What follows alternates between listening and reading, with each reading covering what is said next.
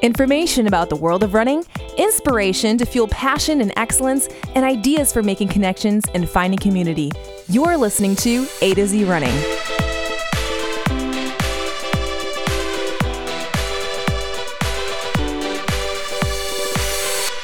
Hi, running friends. We're back for another episode of A to Z Running. I'm Zach. And I'm Andy.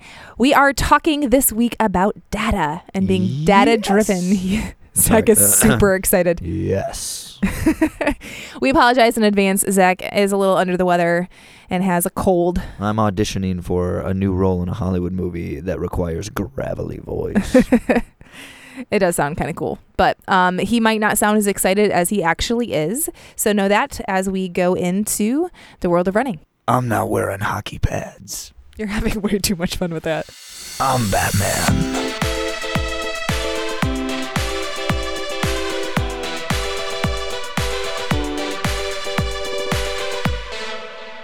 Let's get right into the world of running. So there has been a lot of buzz in the running world lately, all to do with Mary Cain, and it has been, I think, a really great conversation, a lot of high emotions, and I'm sure it was very difficult for her to make the statements that she's made regarding her treatment with Nike when she was with them. For those of you that don't know Mary Cain, she has been an incredible athlete starting at a very young age. There's a lot of expectation, a lot of excitement because Mary Cain started her running career pretty early on. Yeah, I mean, she basically broke all the high school records for distance runners at the time. Yeah, fastest girl in America is what New York Times has named her, and she is based on her times, or was based on her times.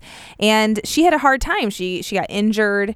She suffered a lot of stress because of the pressure that she was facing at Nike and didn't receive holistic treatment there. No one really paid attention to her well-being as a whole person. And I think that conversation has spurred on some really good thoughts as it pertains to young athletes and actually athletes in general. We're a whole person, not just a running machine.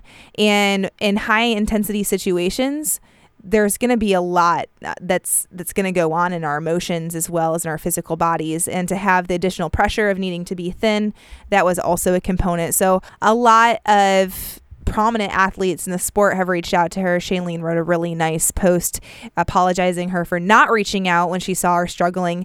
And I think that Mary Cain being vulnerable like this, no matter what you want to pick at it, because I guess there was some additional comments that were made by the New York Times, but all to say, I think it's really important as these kinds of things come up to move the conversation in a positive direction, and I think it definitely has been going there with the topic of holistic treatment, especially of women. Yeah, and I think the big message with this is so we don't know exactly all the things that go on or that went on, and there's certainly, we see opportunity time and time again for people to perceive a thing that wasn't necessarily what was happening in an objective sense. He's not saying that she's not. What I'm saying is that these things are so they're so convoluted in so many ways, and what it really comes down to is we're people interacting with people, and that needs to be the most important thing.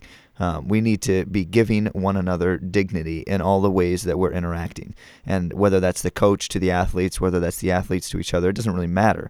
But the point here is in a sport, we see this so commonly where the idea of giving someone dignity is we just leave it out. Whether it's because, making them tougher or whatever, it doesn't matter what we're claiming the reason, or maybe it's not intentional, but that should always be the most important thing when you're talking about one person to another. Yeah, and shame is a powerful motivator, and it's exploited, I think, oftentimes in sports. And Kara Goucher had mentioned that there were not public weigh-ins, but they were weighed in front of each other. And there is this component of shame to try to drive to better performance or to meet expectations. And the exploitation of people's shame, I personally feel very strongly about that a person should not be shamed to success. Yeah, I mean, we know objectively that those things can work, but that's not the point. I would sacrifice performance every single time if it means greater dignity is being given one to another. So the next one I want to mention is a really exciting thing that's going on currently and has been going on for a little while in our area. So in West Michigan, specifically Rockford High School, we've my seen, alma mater, the high school I went to. His alma mater, and certainly close to home because that's the school district that we live in. But Erica Vanderlande has been running well for Rockford for years. She won 2 state championships while running for Rockford. And is now running for Michigan, where she is currently ranked number 23 in the country, approaching the regional championships later this week. And very exciting. She's hopefully she can advance on the team rather should advance on to the national championship. Yeah, so certainly best of luck to Erica, both at the regional championships and then, with hope at the upcoming national championships in the NCAA. Go Erica. I am excited to share that the Indy Beyond Monumental Marathon went really well for athletes this year despite the terrible weather. So these are really tough runners. I personally have a few friends that ran this race in the half, but I just cannot imagine running in that terrible cold, but they ran amazingly well. So there's 39 people who qualified for the Olympic Trials Marathon, according to a press release from the race. Well, the last one then for the world of running here is just simply at the grand stage, the highest of all stages. They have announced the finalists, 5 athletes for both male and female athlete of the year for track and field. So that being the case, I just wanted to mention who they are and a couple of reasons why that's exciting because there's some Americans certainly on the list. First, for the women, we've got Shelly Ann Fraser-Price, and Andy has mentioned her in the past. She's been on the top of her game despite not necessarily being the youngest sprinter anymore. But so for Jamaica, she's one of the 5 finalists. Sifan Hassan, who's been one that's kind of exciting to watch for us because she is a distance runner. She did the incredible 1,500 and 10K double at World Championships this year and won them both. It's amazing. In absurd times. It was incredible to see, something, both sides of the spectrum, if you will. She's also done many other things, too, like the World Mile indoor record this past. Incredible athlete. Outdoor. That was the outdoor record. Yeah, so she ran 4:12 in the mile this past summer, too, so that's really something. And then Bridget Koskay's on the list, of course, after a world marathon record. She also won the London Marathon and the Chicago Marathons, 2 big ones, so there's good stuff there, too. Delilah Muhammad is an American hurdler. Yeah. And so she's done some exciting things. She broke the world record in the 400-meter hurdles at the U.S. Championships and then again at the World Championships. She looks so strong when she's doing it. It's amazing. Yeah. It looks like it's on fast forward. Really just incredible to see someone running that fast over hurdles for that long. It's something. And then Yulimar Rojas from Venezuela is also on the list, and she's not one that I'm personally much familiar with, but largely because she's a jumper, and I don't necessarily follow those events quite as closely. But we do love to watch them at the Olympics, so we'll try to freshen up before we watch the Olympics. We'll watch them all. But those are your 5 female finalists. They'll announce the actual winner after some voting and some other things, and once we have that information on hand, we'll certainly share that with you too. And the men, we have Joshua Cheptegei. I don't know how to say his name. He's Ugandan, and he won the 10,000 meter title at the World Championships, which in some ways, was not necessarily an expected winner, but he also won World Cross Country, so he's got some wins under his belt this year. That's exciting. Sam Kendricks is the U.S. pole vaulter. I know who he is. Absolutely. He won the World Championship this year, but it was really funny, and I think I mentioned this, but the pole vault is a very camaraderie-focused event. These guys are competing against each other, but they're also pretty friendly with each other, and you saw that after the championships ended. Sam Kendricks was first, and then the second and third place guys joined him on the mat, and all 3 of them did a backflip together on the mat. Bouncing around. It was really kind of fun. And then they just sat on the mat for a while just chatting. It was really cool. So Sam Kendricks, personally, I would love to see him win that. That would be exciting. Mm-hmm. Eliud Kipchoge, of course, is on the list, not only for the 159, which can't be a real world record, but certainly is fast. And he did win the London Marathon in a course record as well. Yeah. Which at the time was the second fastest time in a sanctioned event too. So quick. Noah Lyles is the next one on the list. He's also American. He won the 200-meter title. He was on a winning relay. What I think is just fun about him is he loves Dragon Ball Z. He always talks about it in interviews and stuff. So he actually like dyed his hair silver for the race. And like, most people are like, oh, that's kind of cool. But it was actually on purpose because, Goku's highest level, when he like levels up, powers up and stuff, his hair turns colors. Well, that's why he dyed his hair silver. So that was cool. It worked for him. Oh, yeah. He won. And then Carson Warholm's also on there. He won the 400-meter hurdles, and in some ways that was considered an upset win as well, but he's had a great year too. So those are the 5 men, 5 women, and we'll see who the athlete of the year is by vote, and we'll announce that when it comes. Exciting stuff. Let's move on to our main topic.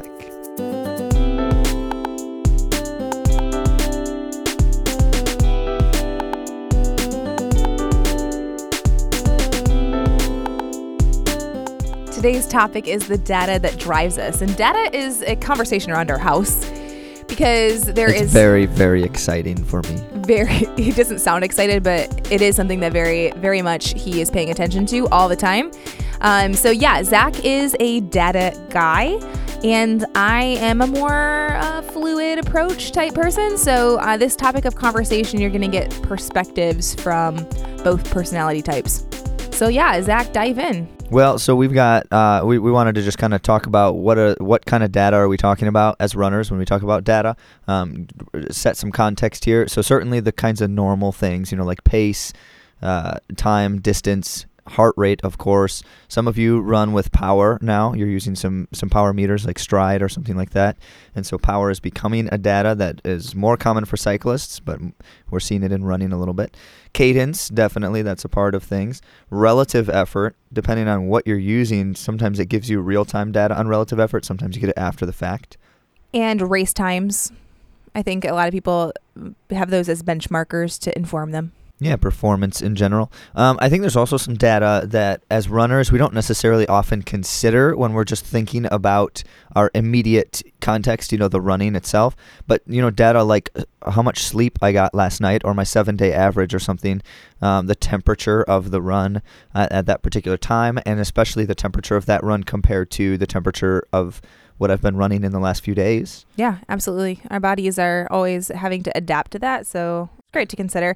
And also, I don't think we often identify all the variables that could be happening at a time. So, like if I'm feeling terrible and I tell you all the reasons why I'm feeling terrible, but I didn't mention like I'm pregnant. That's kind of a major variable that's going to affect everything, your pace, your heart rate, your power, your time, your distance, all of those things. So there are variables that sometimes may be obvious that we're just not identifying because we're just so focused on the data right in front of us.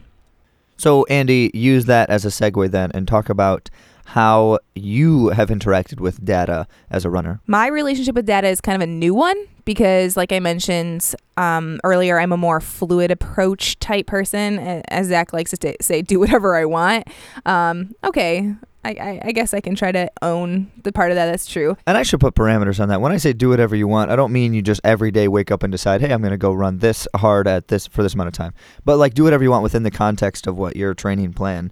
Like I feel good today. I want to run more of a like faster, not workout, but like moderate type run. So I've always kind of functioned that way. When I feel good, I maybe run the pace a little bit faster than I should. So yeah, recently I've been paying attention. In fact, I'm going to disclose this. You're all going to think I'm like a terrible runner or something, but I have only recently started tracking my mileage in the past, 2 or 3 years. And in college, I did track it because it was part of a spreadsheet that Rod had, but I really didn't know after college, like what I was doing. I was just randomly adding miles to my life based on my whimsy. It wasn't really based on anything. You just did it. You just ran whatever you felt like running. Right. And that was fine for a time. I think it was part of like a lot of people do experience burnout. We talked about that in a previous episode. But I do think it is important to have some data like mileage, which I have now realized can inform me about things like injury and some other things that we'll talk about later. But yeah, it's like I guess it's like a journal. And when you go back and you read it, you can find things out. Like when you're writing them, that's healthy too. Like when you're actually fleshing it out and you're writing it down. But then when you go back and you're able to compare things over time, you can really see what's going on. And in that sense, data and goals certainly go hand in hand, meaning that, what things I'm paying attention to matter more and less depending on my goals. So even just as you were saying, Andy, you didn't necessarily track much of anything for years. And I think in large part that was because you didn't necessarily have a precise sense of goals that you were chasing after for much of that time. Not to say you didn't have any goals at all, but that certainly wasn't the high priority for you in a lot of those times. Yeah. And I do think too that was okay for that time, except that I think one of the goals that I have recently taken very seriously is staying healthy. And I think it's really hard to stay healthy if you're an ambitious runner without paying attention to your mileage. Right. I would argue, of course, that certain kinds of data should probably always matter, just to do something in a wholesome way. To your point then, Andy. So for me, data has always been a more is better kind of thing. And I say always, but a couple of my college teammates will occasionally laugh at me for this period of time. It was my senior year, and it was the weeks leading up to the national championship in cross country. And a couple of my teammates just always thought this was funny that during that time, a number of different occasions where someone would be like, "Hey, Zach, how far are you running today?" And I would just be like, "I don't know. I'm just going to go run for a while." And then be like, "Oh, how fast are you going to run?" I'm like, "I don't know. I'm just going to run whatever feels good." But of course, there was a reason for that too, where, in the final weeks leading up to the race, aside from certain workouts the coach had us doing, I was really just allowing myself to become totally relaxed in my efforts and in my pursuits during those easy runs, just trying to do exactly what my body wanted to do and not fight it.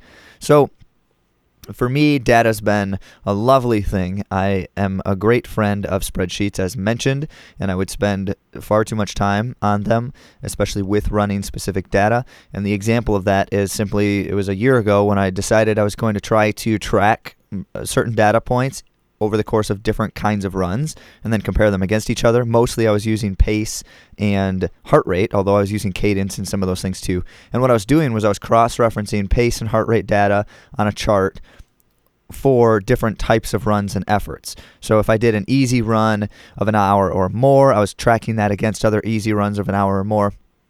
And I was doing this for a period of like 2 or 3 months, where every day, every run, and I was comparing it against similar efforts.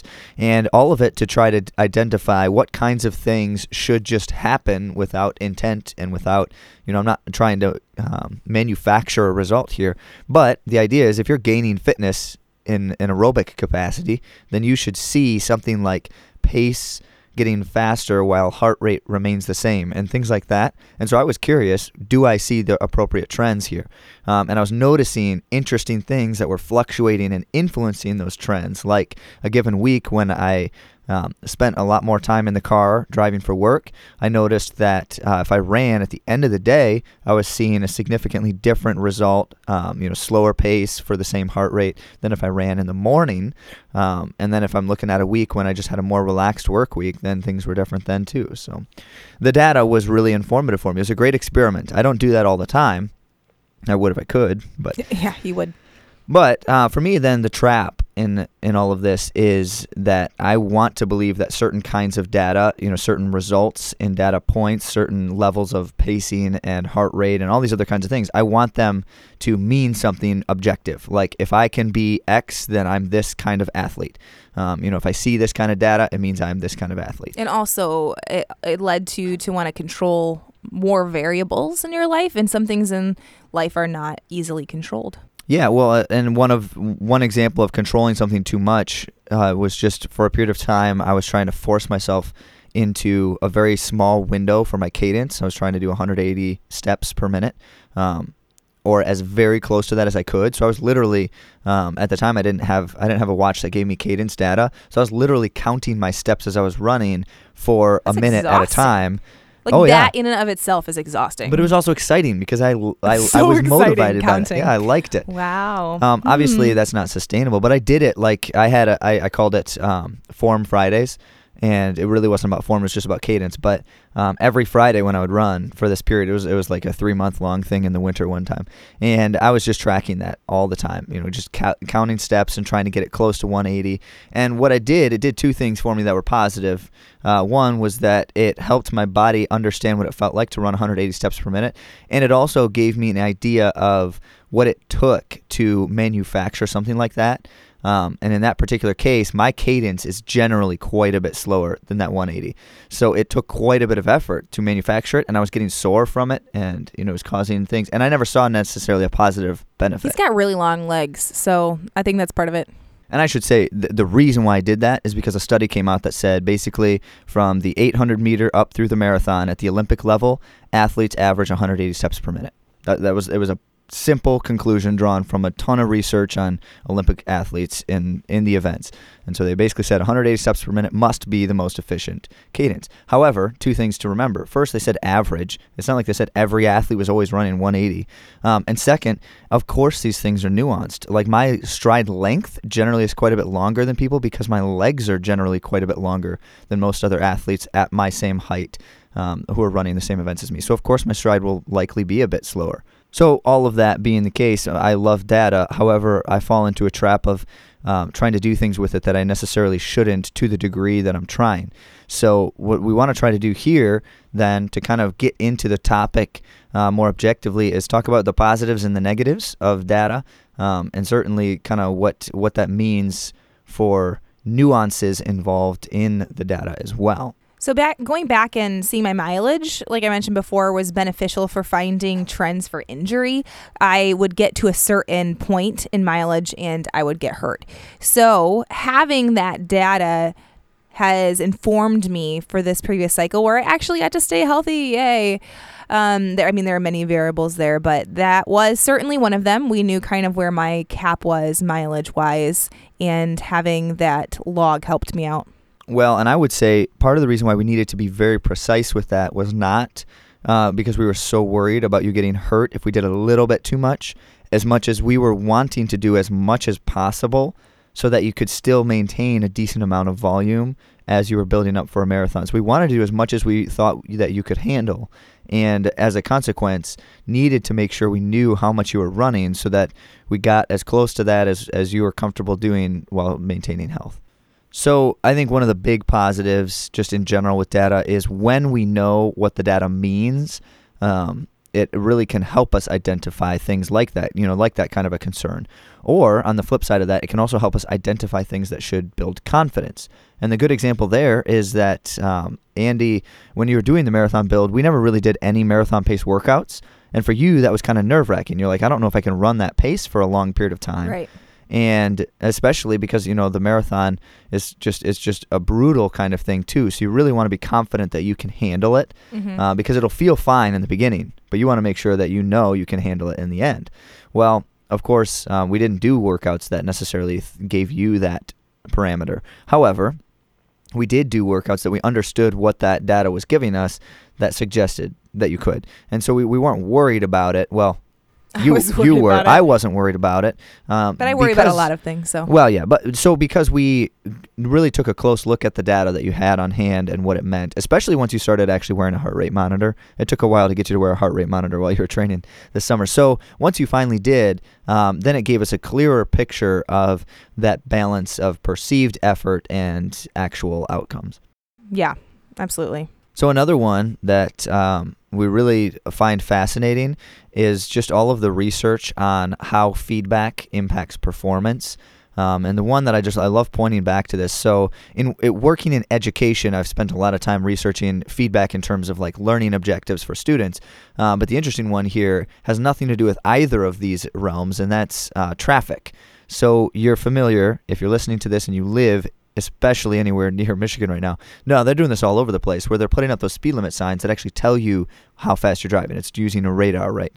So what they're really trying to do is they've done the research that says that if people see their speed in front of them, and especially if that speed is blinking and flashing bright lights, if they're going too fast, that people are inclined to slow down, even if they're comfortable with the speed that they're driving. So I could look at it and say, it's telling me I'm driving 31 in a 25 and I need to slow down. It's giving me a flashing light. Even if I say, 31's fine, I don't mind driving 6 over or something, I'm still going to be inclined to slow down because of that. And that's all the science says. Yeah. Behavioral modification is highly likely in these kinds of scenarios. And then, and this is the most fascinating part to me, not only does it modify my behavior in the immediate moment of receiving the feedback, but that behavior modification persists for a period of time after. So if I'm driving down the road and I no longer see that sign, I'm still likely to continue driving more slowly for quite a substantial it's conditioning. Period. Exactly. And that's what we're seeing with some of this data in running. But before I try to make that connection, Andy, you had something about jobs. Oh, yeah. So feedback is crucial in a lot of different areas in our lives. So like feedback in job performance, feedback in relationships. I mean, DTR, isn't that the define the relationship? So there are conversations in relationships. So like, why not running? It does give us a reflection of what's going on. And I can think I'm ready to go into public, but look in the mirror and see that there's spinach in my teeth and my shirt's on backwards. Like these are actual things that have happened to me. So I think I'm ready to go out, but when I look in the mirror, it tells a different story. And that's kind of what feedback can do for us. Yeah. So the interesting thing with like feedback and relationships in that sense is so often we will want feedback, but then we won't want to give feedback. And I guess maybe I'm just speaking personally with something like this. So when it's interpersonal, when the feedback is coming from one person to another, then what you have is you have the nuance of the relationship itself informing whether I'm actually willing to listen to that feedback or act upon it. The behavioral change is now being influenced by an interpersonal factor, and that is dangerous. You lost me a little bit there. Can you like explain what you just said, because I don't understand? Yeah, when the feedback is coming from one person to another person instead of from a machine blinking a light at us. Oh, gotcha. Yeah, so I place greater and lesser authority on what that feedback means depending on its source, and that's a fascinating thing, especially in running. So the example here is if I have a coach telling me something, or if I have a watch blinking numbers at me, the science tells us I am more likely to behaviorally act upon that watch's data without any thought. I'm just likely to do it versus even if it's my trusted coach whom I love. If my coach is giving me feedback, even if it's telling me the same thing. So if my watch says your heart rate is 175 and that's too high for this run, then I'm likely to slow down in that scenario. Whereas if my coach says, I think you are running too hard for that run, I'm not quite as likely to slow down. Interesting. Fascinating. So that's the reason why I'm saying that is because that feedback is really actually quite valuable as a runner. So the power there being that it can be so precise. I'm not getting feedback in general. I'm getting very specific data points. My pace, my heart rate, my power, if you're using power, my cadence, and all of those things are very precise data points that all have a slightly different nuance in what they mean for my run. And if I really clearly understand, and this is really the heart of it, by the way, I have to know what that data means for me in that particular moment. And if I do, I can act upon it in such a way that is truly valuable. If I don't understand exactly what it means, or if I don't have a clear picture of why that data means a certain thing for that run, then it actually becomes quite dangerous. So that might be a good segue into the negatives or potential negatives of the data and that feedback. And I think that first one is kind of what I was articulating there is just, if my perception and my feedback, if they're not aligned, then it can cause problems. It actually can be a positive thing. So if I think that I'm running easy and it's feeling good, and then my feedback comes back, whether it's my pace or my heart rate or something, comes back and says I'm working harder than I should be, that can be a positive thing because it can help measure my effort or help me adjust my effort. But if I'm not necessarily trying to act upon it, or I'm not interpreting the data appropriately, then I can be adjusting my effort in negative ways, potentially harmful or just simply not beneficial. At the very least, just not beneficial. So I think for me, and this is kind of why I've avoided doing more data collecting, I don't know exactly the word to use for that, is that I can obsess over things. And so obsession with figures, I think, is a problem that a lot of athletes run into. I think we're wired to focus on certain elements that we can control. And sometimes we think when a data point is objective, like when you're getting the flashing lights, when you're getting that pace and those numbers, we kind of obsess over it to try to control what we can feel like is an uncontrollable situation. So it gives us a feeling of power, and we can focus on that instead of seeing like the general intention for the larger plan. So like, I'm feeling bad this day and I get frustrated, and I'm looking at all the data points and they are telling me things I don't want to hear, and sulking to a place, or like not completing the run based on the figures is not feeding the larger plan, which is consistency and staying healthy, all of those things that will bring me to the start line or bring me into healthier living. Yeah, and so just the nuance, and we keep saying this, but the nuance that surrounds data and objective information really matters, and it's very difficult. It's very difficult to understand exactly because it changes so much. So even just trying to quantify that too much is a problem. And what I mean really by that then is, the way I feel versus what the data is telling me, and all of that being influenced by things outside of that particular run, like my sleep and my diet and even my emotional state, all of that stuff. So it's never as simple as a single data point. That's kind of the key here. And understanding that doesn't necessarily, even if I get that, it doesn't necessarily mean that I'm going to interpret it correctly in a given moment. So it's dangerous to then be relying on that objective data. And I think when we plug in those numbers online and all of those different platforms that we can do, put paces in or put in PRs and see a result pumped out of what we should be expected to do at another distance, that is also another way of using data to our demise, I think, because I ran a half marathon before the marathon. A lot of people do a tune-up race like that, and I was unhappy with the result that it told me. I got a PR, and so it's hard to even say this, but in my training I was hoping for something faster, because based on the time that I ran in that half marathon, I wouldn't qualify for the Olympic trials, and that was my goal. So if I were to believe that data, what that told me, that could really play into some mind games for the actual marathon when I towed that line. If I were to say, well, the data told me, this race said that I wasn't going to be able to do it. So, I think that we can also misuse data in that way. And ultimately, I think the greatest negative of data is that we cling to it. I mentioned just becoming reliant on it, but we cling to it to tell us certain things, and without that data, we don't necessarily think we know those certain things. And so the point I really want to make here is that I truly believe that all data points, every single one of them mentioned, ultimately become irrelevant if an athlete is highly self-aware. If I can truly understand myself and all of the influencing factors, how I'm feeling, and understanding, even just feeling my cadence without a monitor telling me what my cadence is, feeling my cadence, feeling my posture, and all of those things, and being able to adjust them appropriately in a given context. If I can do that, then I shouldn't need, and I don't need the data. But because the data is always in front of me, I don't necessarily try to become that athlete. And I think that's a problem. Now, I'll also say on the flip side of that, how realistic is that? Because it's whether I can do it in one given day doesn't necessarily mean that I'm capable with everything else that's going on in my life if I'm just distracted in other contexts or other things at play here.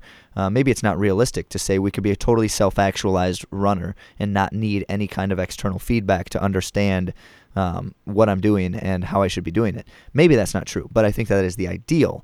And we should always be trying to aspire toward less reliance on the data and more ability to inherently understand ourselves while we're running. Yeah, and I think too, when we've come to race day, Zach and I differed this way in Chicago. I didn't end up wearing my watch. I didn't have a heart rate monitor. He wanted to have that to analyze the race later, but in my mind, for the race, that was the time that I was using the data for training, and then the race day was race day, that I wasn't going to be tied to anything and just go out there and run. So I think that some of us do better with feedback during race and competition, and some of us do better letting that go. And I think that's a personal preference. Yeah, and my perspective tends to almost always be I want to have the data at least after the fact, even if I'm not using it to inform me during an effort. But again, to that point, there's a liberation that occurs if you're ready for it, if you feel that it's a benefit to be able to run without any kind of measure. Now, that's of course not possible if there's a clock and it's still measuring your time. So there's some measures still. But really, truly, to reduce as many as possible can be liberating, can be freeing. So what I want to do here to wrap it up is just really give kind of my 3 points, my 3 takeaways. Maybe it was better, maybe it would be good to start by doing this, but I wanted to wait until the end and just give you kind of what's the point of all of this. And I think it's really 3 things. First is definitely use the data. We have so many different tools out there to provide us with really accurate, especially if it's accurate. If it's not, understand whether or not it's accurate first. But if it is, use the data. I'm a huge fan of this Garmin watch that I've got, and I didn't have any kind of smart watch. It was always just a stopwatch on my wrist kind of thing until just a few years ago, and I'm glad that I have it. I like the data. I like to be able to use it. So do that. However, do it while understanding what it means. You need to understand what the data is telling you in a given moment and what that might be telling you about behavior management. Should you be changing something about your run? And then the third thing, and really I think the ultimate point, as I said earlier, is the goal here should be to be independent of the data. I think for every runner out there, your ultimate goal should be to know yourself and know yourself without that feedback and data. While it's still good to have it, to strive toward independence.